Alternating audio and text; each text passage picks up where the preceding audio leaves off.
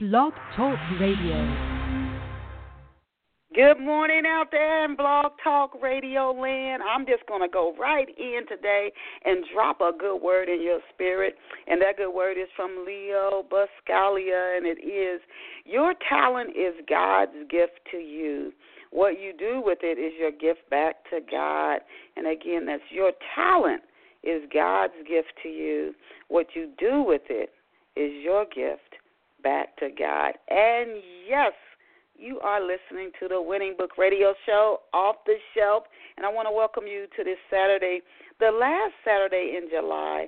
A lot of kids are going back to school here in Georgia next week, and then in other parts of the country, some will be going over the next 2 weeks all the way up through Labor Day, but summer is wrapping up, you guys, and it's a good time to stop and reflect.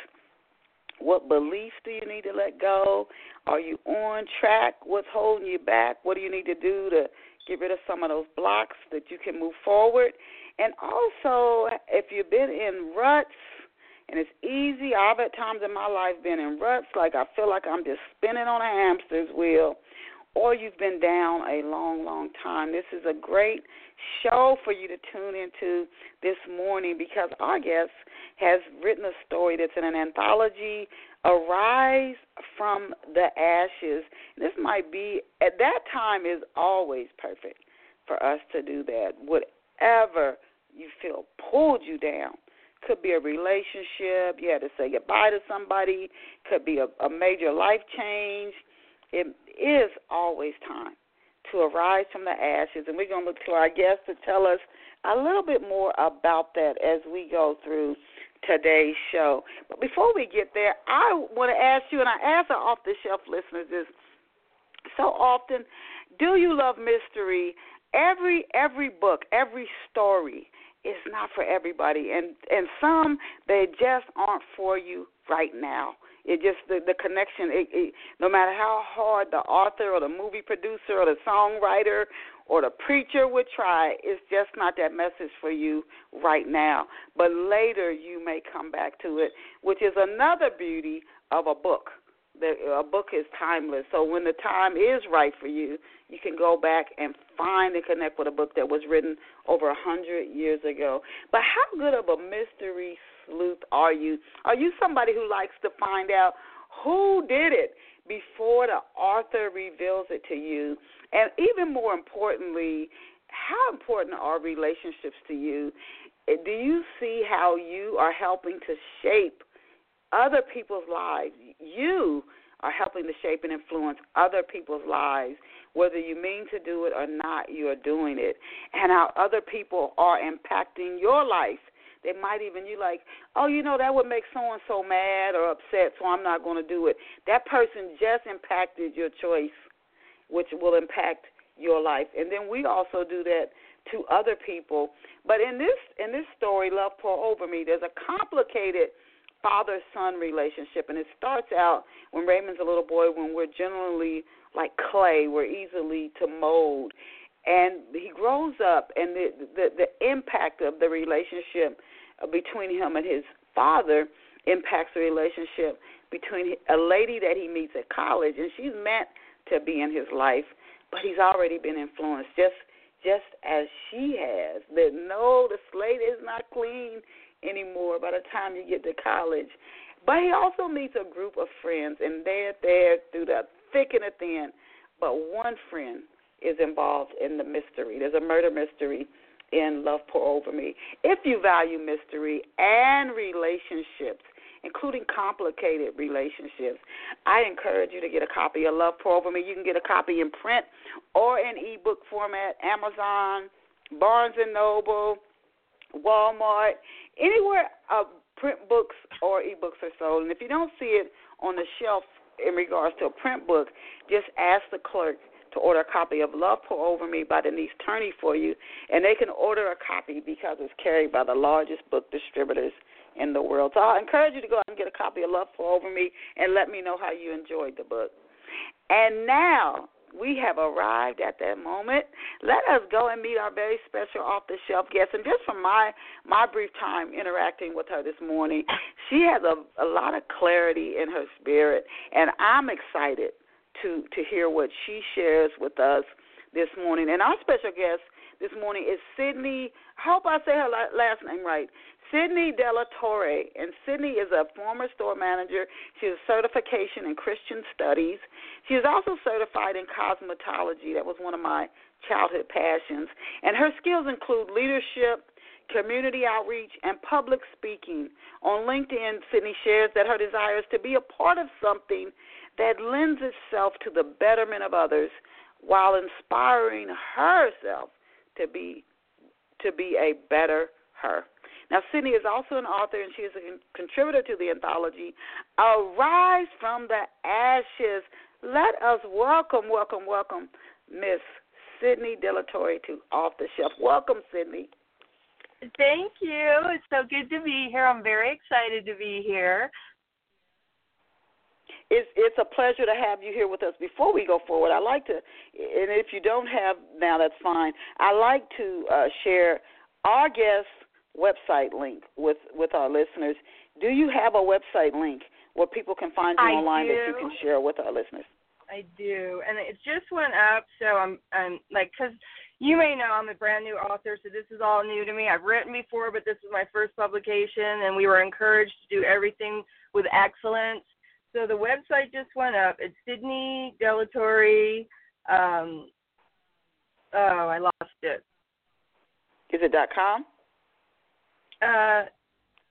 Yeah, I think so. SydneyDelatorre.com. Okay, and we can look it up, but if it's just your name, we can find. When you Google it, it's just author Sydney Delatorre, and .com. Sorry. Author SydneyDelatorre.com, and that's AuthorSydneyDelatorre.com to our off-the-shelf listeners. Author SydneyDelatorre.com, and you can bookmark her. She's just starting out in her career, and congratulations to her for that. And you can keep up with her as her career continues to expand, and she does more writings and more speaking events. You can say I was there from the beginning as her career continues to grow and expand. But it's a pleasure to have you here with us on Off the Shelf. Sydney, the first few questions I ask every guest so our listeners can get a little backstory on our guests before I just go right into the questions. So can you tell Off the Shelf listeners, Sydney, where you grew up and what life was like for you growing up? You know, I was born in Chicago, and we lived there till I was in about the 4th grade. So we moved to California. We moved around quite a bit in 1 year of our life, and then we finally settled in San Jose, and I've been in California ever since. My childhood and my life as a young person was very traumatic and very sad. And, you know, there was a lot of abuse. A lot of people can share that testimony of their life, but ours was very significant in our home.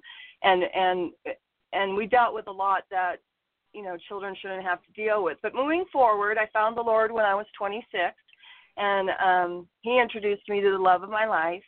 And prior to that time, I had already started a family through various relationships prior to marriage and prior to finding the Lord. And now I have 3 kids of my own who are adults, and then I have 2 grandchildren. Oh, congratulations. So you have brothers and sisters. You're not like an only child. I do. I'm the middle child, which probably says a lot about me, but I'm the middle child, and I have an older sister, and then I have a 13-month-old younger sibling, and he's a brother. Oh, close. Oh, close in age. Well, you guys had each other coming up with what you went through, and I'm told that's a blessing. Now, how has your business background, Sydney? How has your business background, your work experience? You're new to writing, but how has your business background helped you as a writer so far? Well, what I would say is I'm a very creative person. And as far as when I talk to people or look at a resume and stuff, I don't think I have a very impressive resume because the creative in me gets bored easy. So I tend to do things that picked jobs in my business history that I did well at and had a level of success at, and then I found something else that interested me. The way that works together is it gives me a wide array of experiences with different people and different backgrounds, and that allows me to be reflective.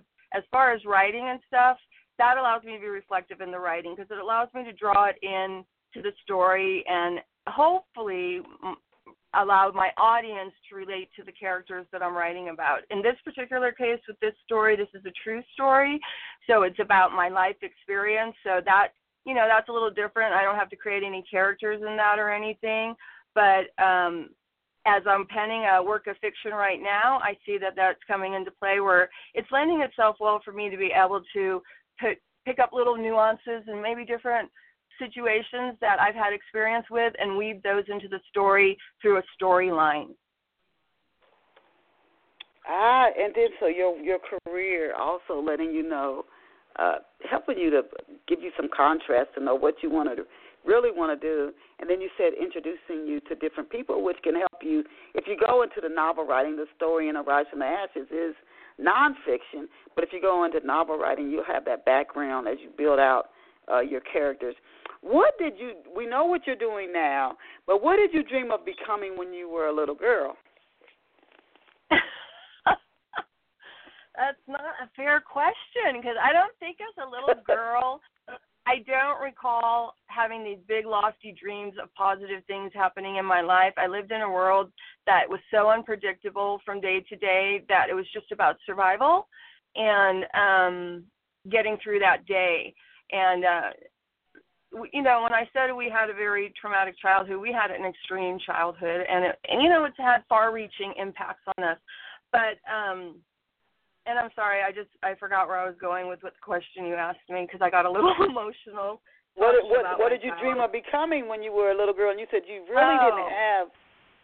I didn't have dreams. It was just about surviving my childhood. The thing that I identified most with and what I longed most for was to get out of my family of origin and to have peace and happiness. That was what my big dream was. And as far as like pursuing a career, I had the type of father who told me what I would do and what I wouldn't do. And when I went off to college, he literally said these words to me: I'm sending you to college to find a husband. So it took me a while as a young adult to figure out what it was that I dare to believe for, because I never dared to hope for anything positive in my life because my life experience told me expect the worst, and it's probably going to even be worse than that. So when I came to the Lord and I started seeing who I was through his lens and understanding that my life had value and worth, I started daring to hope that maybe there was things I could have that I didn't think I could have before. And in that dream, it started with family. It started with a husband. It started with my children because I didn't have that. And then from there, I dreamed to do other things, But at the point I found Jesus, I got really involved in the church. I was always doing drama or youth leadership or something like that.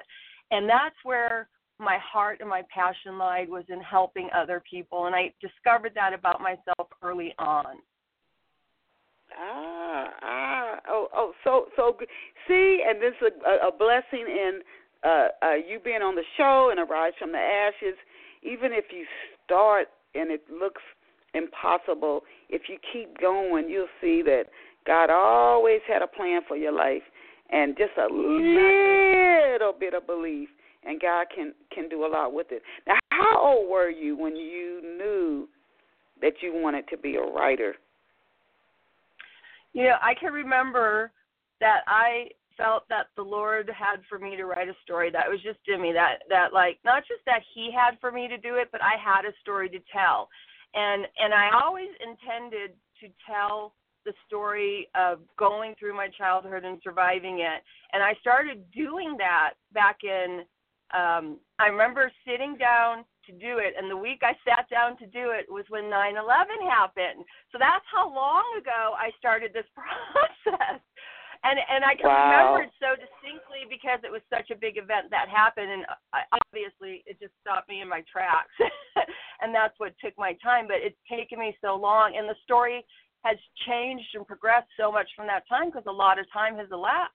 You know, back then when I knew I wanted to tell it because I believed there had to be other people that needed to hear, you can dare to believe there's a better life for yourself. You can have hope when you place it in the right person, which is of course Jesus. You know, that's what was in my spirit, and that's what I felt like I was supposed to do. Now I got encouragement to do that along the way because I would write like little skits and plays, and I was contributors to things, but I never published before. So I had been, you know, dabbling in this area, but I never done anything to the level of this new book, you know, as far as being published. But so it's been in my spirit for a very long time, and I've allowed things to derail me to get to this point. But you got here. But you got here. I got here, sister. I got here. Yeah, so kudos to you. Now, Sydney, how did you get involved with Arise from the Ashes? How did you even learn about the anthology? And what was that process the early process of getting involved with it? Okay, well, Paulette and I have known each other for quite a long time. I used to babysit her kids. We used to be neighbors. And then, of course, life took us our different directions, and I moved back to the area. And right around the time she was releasing her first book, I remember thinking, I want to support her. I'm going to plant seed in this because I do believe one day I'll write a book. So I remember getting the book from her and telling her, I'm seeding you because one day I'm going to write a book. And I believe it's going to come back to me. Yeah, and me and her are friends on Facebook, and I saw this little thing about, do you have a story to tell? Have you come out of something? You know, if so, and she gave her explanation about the project she was working on, Arise from the Ashes, the anthology, and she's like, let me know. So I messaged her, and she sent me back, you know, all the requirements, the writing requirements, and all that stuff, and I actually declined. I actually said, you know what? I don't think this is a fit for me at this time. I'm about to start two big projects right around the corner, and I don't think I can take on another. And I was in the middle of 3 projects. So Paulette simply responded to me with, I think initially the word count was like 2,200. She's like, are you trying to tell me you can't write 2,200 words? And I think if you talk to me for just this couple minutes, you can tell I can come up with words. So just that little bit of a challenge, the lightheartedness of it kind of took the, you know, like all the fear and anxiety that I had put into my head around it, you know. And I did have a big upcoming deadline. My daughter, you know, I told my daughter about the project. She said, you need to do this. You've always said you're going to do a book. Do it. So in the beginning stages, you know, Paulette's very clear. She's very excellent with communication. Everything is laid out so well, and she's very clear about what all the expectations are. So we all go in it. You write your synopsis about what the story is, and then you hear whether or not you're approved. Now, I did hear last weekend you guys were talking about it when she was on, and she said she had never intended to turn anyone away. I never knew that. I never knew that going into it. When I heard that, you know, I got accepted, I was just so thrilled. But yeah, the process it's been just, I can't even put it into words. I would encourage anyone to do it who hasn't done it and has reasons like, oh, I can't do the book for this reason, because like what I realized, it's like you're going to go swimming, right? And the first time you go swimming, you don't want to dive into the deep end. It's scary. It's overwhelming. It's a lot. But if you have someone there holding your hand who's been swimming and they know how to swim and they know what to do, and they say to you, I'm willing to take your hand and make this jump with you, it is a lot less terrifying. And she knew all the parts of it that I didn't know, you know, the editing, the publishing, the everything. And so that made it a little less daunting for me. You know what? In the process, and another thing that Paulette shared last week was, and this is something for our off-the-shelf listeners who might want to write a book, is this is a good way to get started as a writer. You generally will, like you said, like 2,200 words. Your word count will be smaller than a full-length novel, and then also you have other writers and the publisher of the anthology who are helping to promote the work. So those are also good tips. And one I would share with somebody is never pay to be in an anthology. You're going to contribute to it. You'll have that professional editing, and then you and a group of other writers will market the book. You won't be out there helping to market it all by yourself. It's a good way to get your name out there. And then like somebody like Paulette, she has connections to get you on radio and get you on blog tours. And that's something that when you go out with your own book, you can write down, oh, okay, when I go out on my own book, I'll be on Off the Shelf and I'll be on this one and on that one. And that's a good launch, too, as you go out on your own as an author. So those are just a few tips to share. So I thank you for what you shared, Ms. Sydney. Now, what's the title of your story in Arise from the Ashes? My story is titled Hope Exists because, as I've already told you, I know where my hope comes from and who I have to place it in order to have it. Hope is, I'm sorry, can you repeat that again? Hope exists, EXIST. Ah, hope exists. Wow. Yeah, and there are times in life when it gets so dark that it's really hard to believe that. That story I hope and pray that story finds the right readers, because you can read it and appreciate it, but for those who it's right for, who no longer believe in hope, that's when that story can be life-changing. Life-changing. So tell us about your story, Hope Exists, that you wrote for Arise from the Ashes. Okay, well, the part of my life that I shared, and it was really hard, to fit it into those many words, even when we got an increase. But the part I share is from an event that took place in my life 11 years ago where I went through a series of painful events, overcoming everything I've overcome in my background. I already had that instilled in the person I was. But then we moved to a new community, and when we moved there, part of the reason we moved there is, we wanted to serve God. We wanted to please God. We wanted to be a light in the community. My husband's sister had broken her neck and became a quadriplegic, and we wanted to go to help with that situation. And so we went there with the best of intentions, with the biggest optimistic spirits, and we ran into so many obstacles once we got there. And one of the big obstacles was my son got molested when he was in the care of my best friend, and her oldest son had done it to him. So it was very hard and very painful because not only I had to go through the heartbreak of my little boy being molested, and he told me on Easter morning that had happened to him, and we just happened to be on vacation with the people that this had happened with. So it was very traumatic, and there was a lot of fronts to fight on. I happened to love this boy who did this to my son, so that was very painful. We moved through the process. CPS got involved, which is never an easy thing.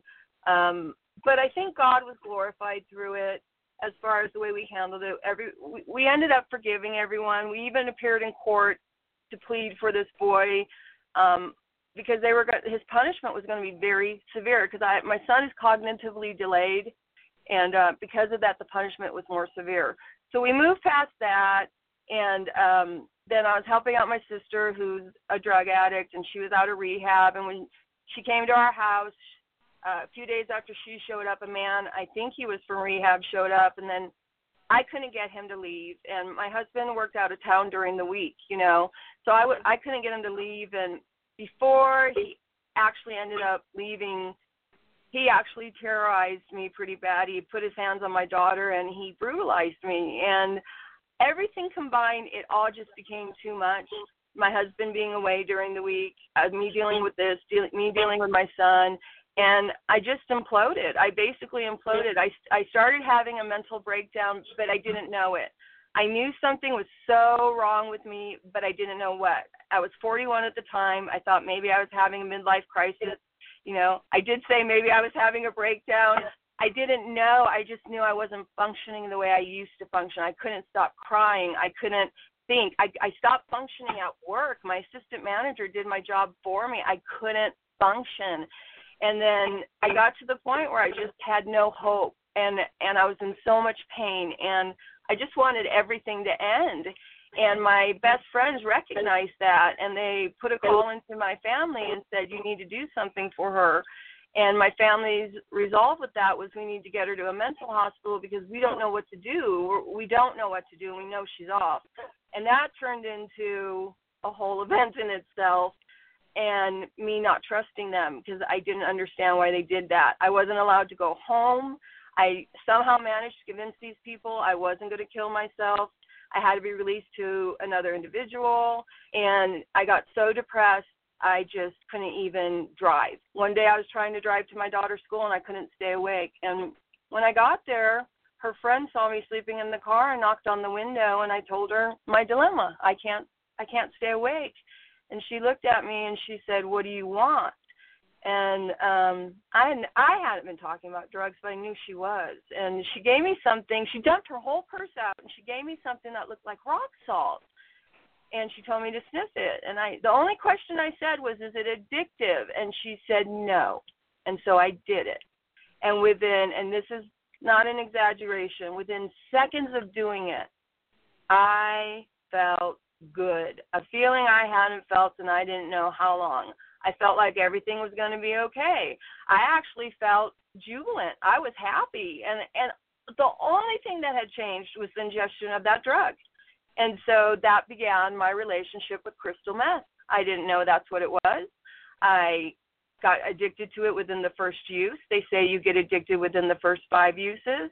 And then the person that I was before the breakdown, then even at that point, was going to slowly diminish and disappear over the next 15 months. I would become the craziest addict, that I could be because I just lost sight of who I was in him, and I allowed the pain to consume me, and I tried to take care of it in my own sick state, and it just didn't work out.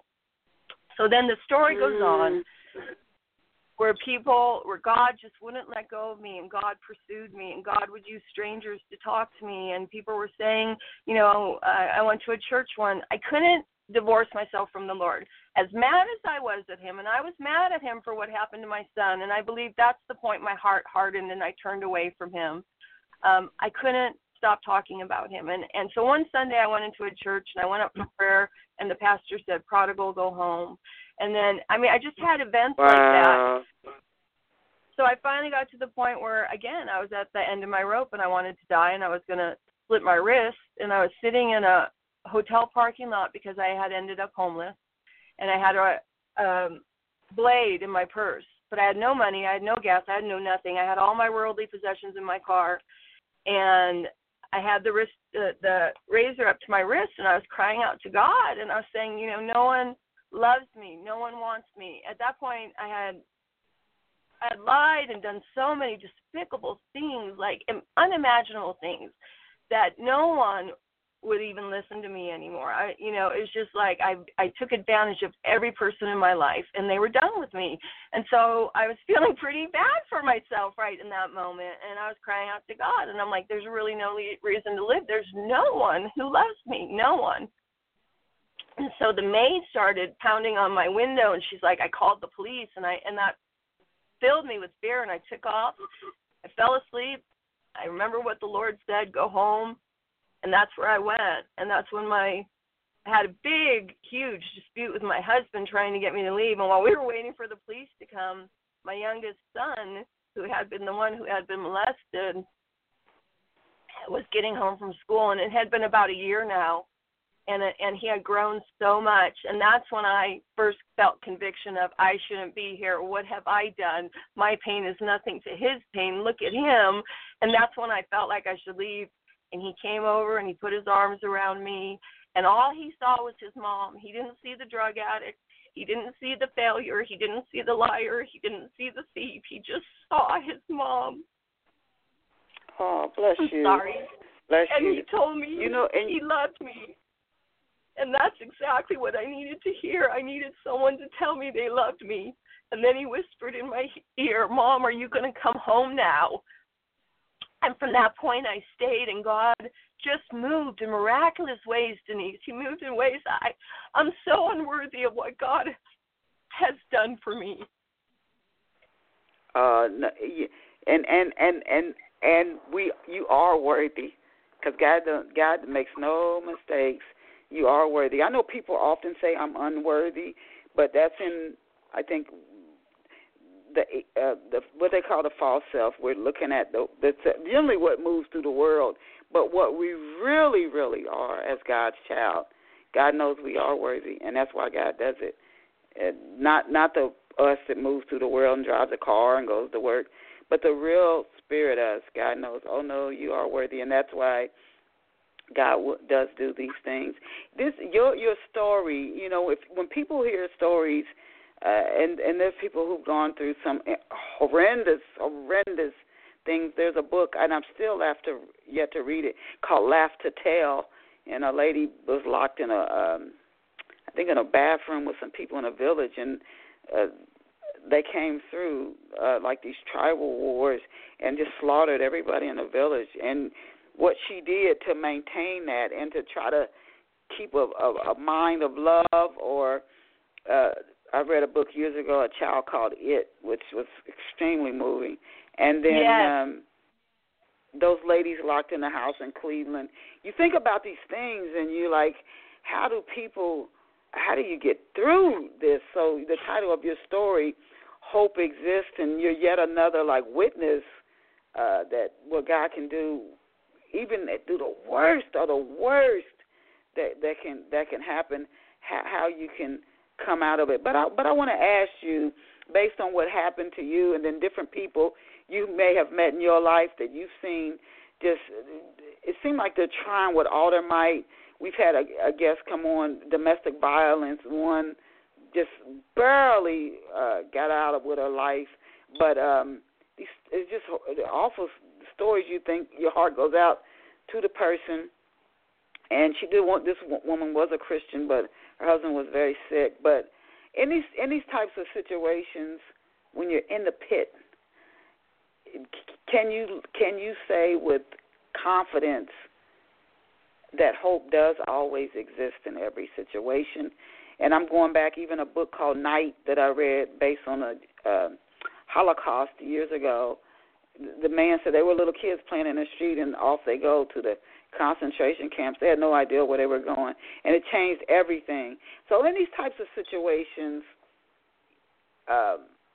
would you say that really, really honestly, hope always exists in every situation? And why would you say that? I think you bring up a really good point. There is so much darkness and pain and destruction in the world, and I can talk from my personal experience. People have often said to me, because before I published, I've gone around speaking. I've shared my story to women's groups and stuff. And before being a drug addict and being able to share this, I would share of my childhood and the, rapes I've experienced and stuff. And people would always say, how can you believe there's a God when you went through so much trauma, when all that happened to you? How can you have faith in a God that would allow that to happen to you? And that's where the hope comes in. The hope isn't in me or the people around me. It's in Him. And you're saying, can I honestly say in every situation that it exists? I can honestly tell you, when you're at your darkest place and you're in so much pain that's the only thing you can see is the pain, that's when hope doesn't exist. That's when you lose your hope. But you're losing hope, because the hope of Jesus Christ never fades or diminishes or goes away. It just gets really hard when you're in that tunnel and you're being, that we have an enemy that comes after us, and he doesn't have any problem putting an extra shovel of dirt on the, on the casket, So it's very hard to remember and to hold on to the truth that there is always hope. But what do you do when you don't see it? What do you do when you're surrounded by death? That's a very good question. That's an excellent question. But I know in those darkest moments for me, God never left me. He never abandoned me. He never turned his back on me. He never did. And I know people will say, well, that's well and fine for you, Sydney, but when I'm in pain, I can't pick up the Bible. I can't do this. And it's true. That's the last thing you really feel like doing in most instances. But God has a Holy Spirit, and that Spirit can minister to us. God has angels, and those angels can minister to us. And you know what? We are the tangible presence of God. God resides within us. So God, just like he did in my case, will send beacons of hope. He'll use words through other people's mouths. He'll give you gifts. He'll give you love. Like I needed to hear in my situation, someone tell me they love me, because I hadn't heard that in so long. And at the point when I got to the house, and I was like, I don't deserve to be here. I need to leave. God was in the midst of it. God sent me there. And the thing my son said to me when he got, the one who got inflicted, the one who should have been hopeless, came over and told me he loved me. God was working within him. So God will find a way to get to that person. Sometimes, unfortunately,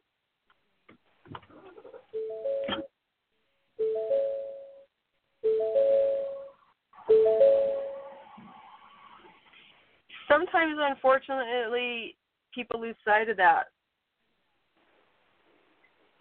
And it is when you are in the pit, and there's a story in the scriptures, and you can look through history books for people who may not believe in the Bible, because I don't think God is limited to our religion. Right. God is so beyond that. But there's a story where the one prophet said all he could see was the trouble. He said, we're going to be defeated. We are outnumbered.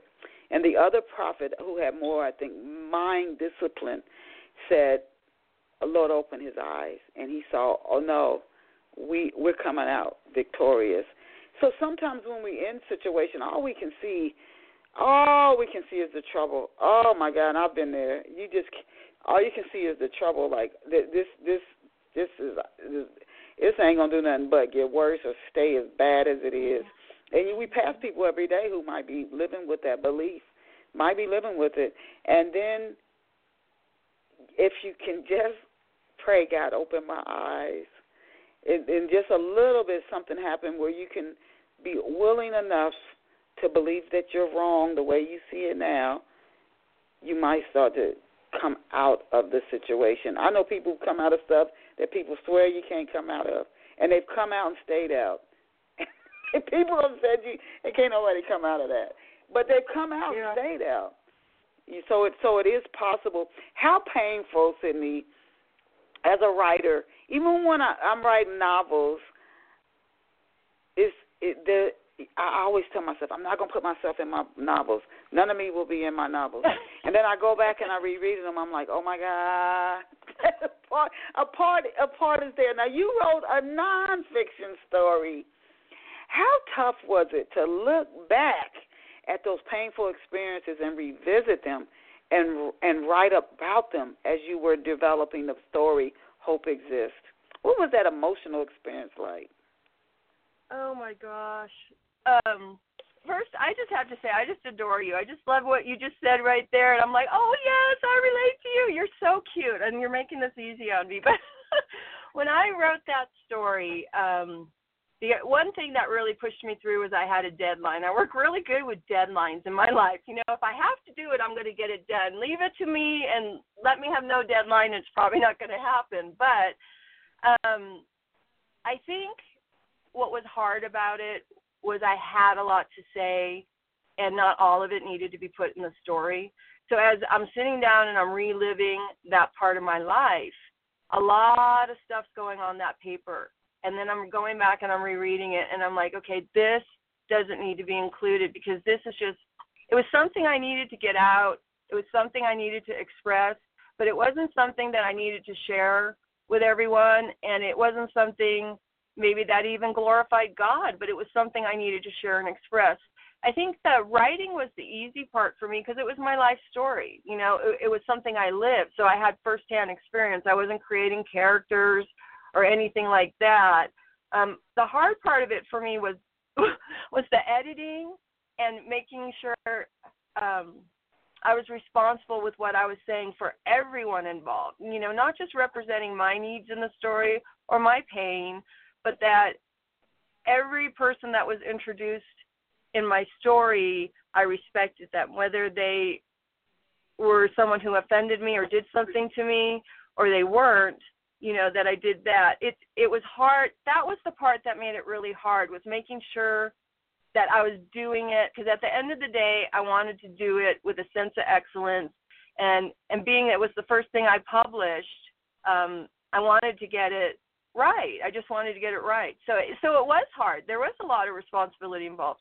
And there were days when I would stop in the middle of writing and just have to cry.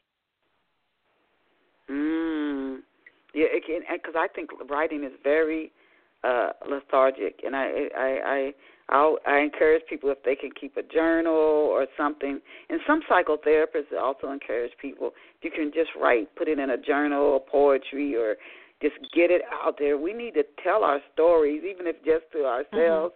I don't know why that's so important, but it's almost like we have to do it. Now, you said Hope Exists is your first published piece, but have you written other articles or poems before you wrote Hope Exists? I've written for different things. I've written plays and skits and stuff like that. And I also was a contributor. We started this teaching material for elementary school children, and what it was to deal with family of origin issues. Because at that time, when I was I hadn't entered the drug addiction world yet. I was dealing with the brokenness of my childhood and abuse, and all this molestation, all that stuff. So we were trying to reach children while they were still in school, when this stuff's active in their homes, and offer them a place to go after school. We got an after-school program, and we created a literature, if you will, to help kids, and we implemented in it biblical principles without directly using the Bible, because we were in a public school forum. So we could go back and talk about things in a safe environment, introduce biblical principles, introduce that to them, and that was really good, and that was really rewarding. And I thought I was going to do something more along the lines of educational materials, but then I just, that I was able to do because I was partnered with a very good author who this was her passion, and we saw such good fruit from it. So that, as far as writing and stuff, that, go ahead. No, go. So you did plays, and you were involved in the school? Yes, and things that went on, yeah. You're a very good guest. You have a lot of, I would say, clarity, and there's a lot of, I don't know if it's confidence or courage. And a lot of times people don't see in themselves what other people see, but that might be another avenue. Eventually, you never know. You keep expanding, and your life keeps going. You may go into radio or television. You never know where your life is going to lead. But you have a lot of clarity on it, and it's either it's courage or something that comes through when you speak. Now, how has getting published in Arise from the Ashes, how has that changed your life as a creative person? Well, I think it's interesting because I kind of refer to my life as before the event and after the event. And the event is, of course, the drug use and coming back from that. And the reason why I want to talk about this is because at the point that I went into rehab, after being on drugs for over a year, so much weight, I went from 165 to 92 pounds. And so I was severely malnourished, and I would go days without eating and stuff. Well, the whole point of me telling you this is I did brain damage, and they kept telling me my brain needed to heal from the drugs, which took about 2 years. And my brain didn't heal, and I couldn't remember simple words like and but, and I would drop my kids' names and all that stuff. And they told me I did too much damage through the malnutrition for my brain to come back, which that I think was the most devastating thing for me personally that I went through during that time, because the only thing I ever had confidence in myself was that I was a fairly resourceful person, and that I was a little bit smart and I could figure things out. And when they told me that was gone, it threw me off. Now, so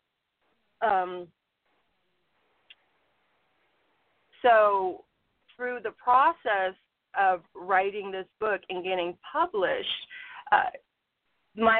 this is going to sound funny because people have different reasons for writing books. I've always wanted to write. I've always wanted to publish. At this particular time, when this came across my path, my number one goal was to complete something, to do it well, and to do it unto the Lord. I just wanted to get through the process because before the event, I didn't struggle with that. After the event, I had a hard time completing things, because I changed through the drug use. I changed through everything that happened, but God has restored me and God has brought me back. And so you say I have confidence. That's the one thing I don't think I do have, because I've been so broken and torn down that I don't have any confidence in myself. If I come across as confident, it's because I have confidence in Him. So this became a project between me and God for me to be able to say I can actually do something from beginning to end. I can do it well, and I can do it unto you. Because before the event, I was so busy. I was speaking. I was doing all kinds of things for the Lord. After the event, I've had opportunities to speak, and I've had opportunities to write different things, but I haven't had the confidence to move out. And this is what this has done. It's opened this door to say that I can trust God to take me the rest of the way because I've lost the ability to trust myself. Well, and I appreciate you sharing that. And I'm listening to you, as I'm sure our other off-the-shelf listeners who are tuning in live right now, and the many who will tune into the archives to listen to the show. It's so odd when you said that when people talk about drug use, you never think that it could affect your brain, and some people permanently. That is something that there's generally money. You don't want to become mean or homeless. That's the stuff people, when they talk about drug addiction, you never hear people say you could literally mess up your organs permanently. I've only heard one other person say that, and that was a guy. He played in the guitar in Guns N' Roses Slash. He said, I read his, I think it was his autobiography years ago. He said that he still struggles bodily, even though he doesn't take. He was on heroin. He said he doesn't take it anymore, but he said, it changed his life, and that's a thing that a lot of people, they don't hear that. Yeah, you may come off with some, but you might have messed up some organ of yours. You don't hear that, and maybe if that message gets out more, some people maybe will think twice before they get started doing a drug. Now, do you plan to link? We have less than 15 minutes left in today's show. Do you plan to link your Christian ministry with your writings? I know in your story, Hope Exists and Arise from the Ashes, you've done that. Is that part of your plan or your purpose? And why and how do you plan to do that, if so?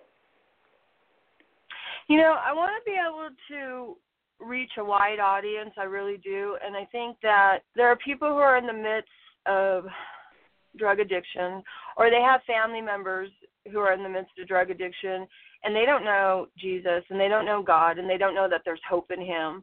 And I'm going to just be honest. I don't have all the answers right now. I'm trusting God to direct me in the way I need to go, but I believe so many people need to be reached. And, I don't have a problem walking up to a homeless person on the street and talking to them, but how do I bridge to them the message of hope if I don't talk to them somehow about God? Because it's a good question. I haven't worked out the details of it yet. I want to be able to reach a lot of people, but I don't want to cut myself off because they can't relate to me because of God. But I know that that's the only hope I really have. That's the only thing I can really offer them because I know I've lived it. And I'll tell you, out of the 35 people I went to rehab with, all of them relapsed and no one got back on. But I was, in there, they all had a higher power, quote, in quotation marks, but they didn't believe in Jesus Christ. I do believe that that's the hope we have.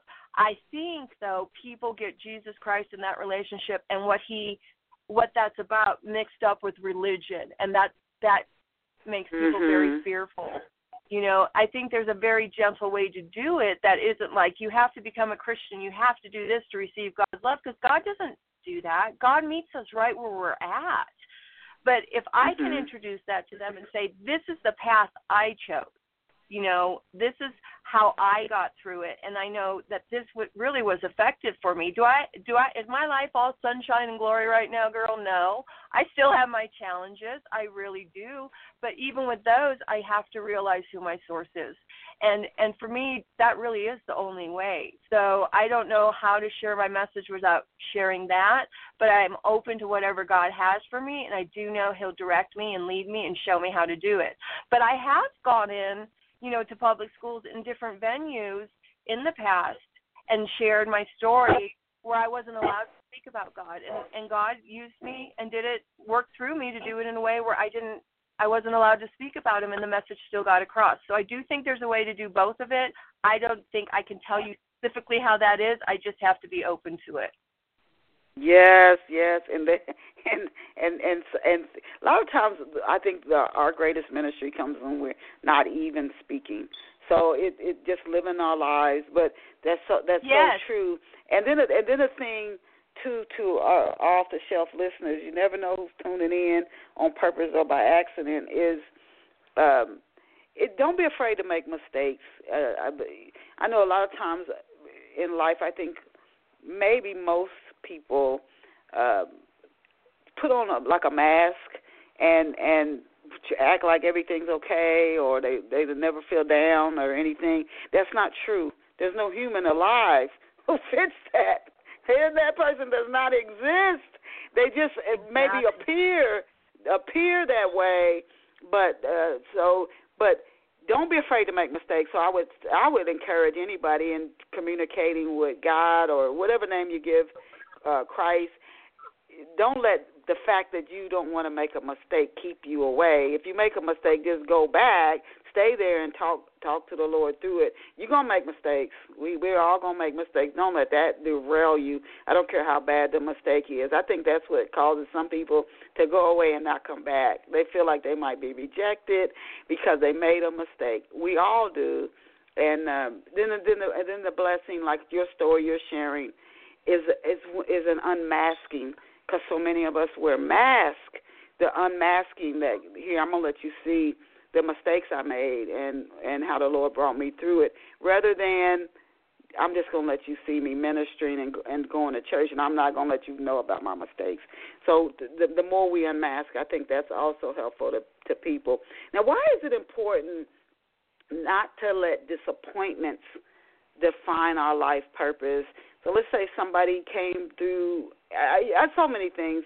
In Atlanta, there's this sex slave industry is really big. It's hidden, like I'm talking about wearing the mask, but it goes on. Or it could be prostitution. It could be so many things somebody's hiding. They might be hiding the fact that they're in domestic violence and they constantly are being abused, or they're the abuser, and they hide it. So nobody even knows what's going on. They go out in the world like normal, and then they hide this wrong. Why is it important not to let these, if we are in these bad situations and we come out, or we're still in them, why is it important not to let this define us, not to let it define our life?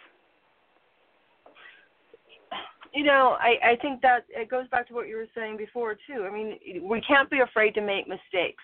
Because I know, looking back over my life, it seems to me where I've had the most success in areas of growth has been through the mistakes. Because I think when we make mistakes, what it does is it allows us to take the mirror of those mistakes and hold them up to ourselves. And if we're really being honest, we can look at the things we did and we can improve ourselves. We can say, okay, well, this is what I brought into that situation. This is what I can change about myself. It gives us that mirror during those times. But it's important not to let those times define us. Because this is how I feel. If I were to go through the rest of my life, now I know there's a lot of groups out there and they introduce themselves. Hi, I'm Sydney. I'm an addict. And, I used to have to go to those things for rehab.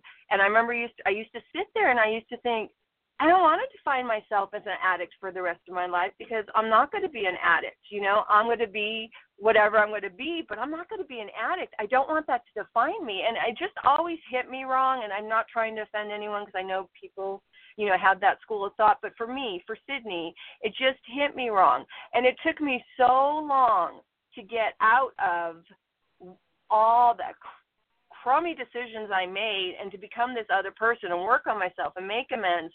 But I got tired of being known as that Sydney who did those crazy things, that Sydney who told those lies, that Sydney that, was a drug addict, because that wasn't who I am now. In fact, I had a girlfriend I had to cut loose because every time me and her got together, she would bring up my past. Oh, you should have seen Sydney. She had a mouth like a sailor. Whatever it was, she had no problem bringing it up. And I pulled her aside one day, and I said, when you do that, I can't relate to that because I'm no longer that person. I haven't been that person in 10 years. But you should try to get to know the Sydney I am now because you might actually like her. But I can't relate to that because that's the person you want to have a relationship with. I'm going to have to move on from you. And that's the truth because all of us, no matter if it's a mistake or anything else, we're all works in progress. We're all evolving. We're all moving towards something else. And if we allow those things to define us, then we're saying this is the extent of what I can be and what I can become. And that's just not truth. It's not truth whether you believe in God or you don't believe in God. It doesn't limit us, and it doesn't say this is all we can be. There's always tomorrow, and we can start today, and we can start from here. There's always an opportunity to do things differently. We just have to decide to do it. So we can't be defined by our mistakes because, like you said, I'm worthy. It's hard for me to receive that sometimes, but I am worthy. God sees me that way. If I were just to build myself up on my life and my mistakes, I really would have no reason to go on, but I can't allow that to define me. I have to have hope that there's more for me, and I do. This is so good, and thank you for sharing that. Now, as we come down, we've got less than 5 minutes left. Are you working on any other books or stories, any other creative works? And if so, can you give us a glimpse into what you're working on now? Well, I'm working right now. I'm penning a work of fiction. It's titled Undone, and basically, again, it's about. You have a story about relationships and how things are moving in the midst of these relationships, and there's a mystery in it, and you follow along. And I'm very much into relationships and how we have impacts, how our life impacts other people's lives, whether we're aware of it or not. And we can go through life thinking, that we have no value, no worth, know anything, but just the movement through life creates ripples, and we reach other people and touch other people. My story has to do with how God can help us overcome, but how we all have a plan and a purpose, whether we realize it or not, and how we impact people around us for good when we think it's bad or for bad when we think it's good. So it reconciles that. It's a journey of a woman who's had a hard life, and how she, resolves it and doesn't let her past explain her. When do you think the book will be on the market? I know we encourage our listeners, again, author Sydney De La Torre, to keep up with her and bookmark her page so you can know when this story will be out. But when do you think it'll be out? Is it a year or two from now when people can expect to see it on the market? I have an 18-month commitment on it, so I'm working on that. But I also, just in day-to-day life, I take care of my grandkids regularly, and I take care of 2 disabled adults, too. So I'm a busy woman. So it's an 18-month thing, but maybe I'll get done before then. Okay. And where can off-the-shelf listeners get a copy of Arise from the Ashes? They have it available on Amazon and Barnes & Noble's online. And it's also available paperback and e-reader. We have been honored to have Miss Sydney De La Torre here. I tell you, I think back over the 13-plus years been hosting Off the Shelf.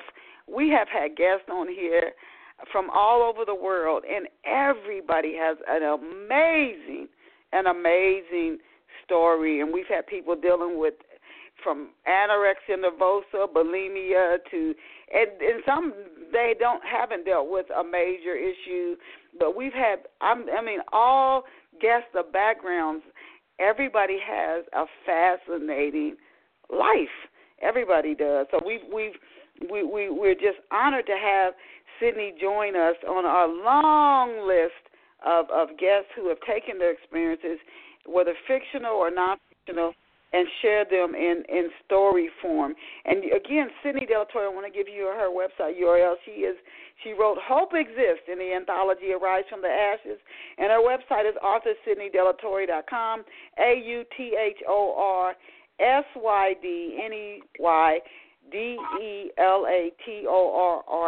Author Sydney Delatorre. You could also just search her on one of the search engines, and she should come up. But I encourage you to bookmark her because she's going places. You want to keep up with her novel when it comes out, and whether she does launch into radio or television or what she does next, but just keeping up with what she does. So we want to thank her again for being here with us. And please go get a copy of Arise from the Ashes.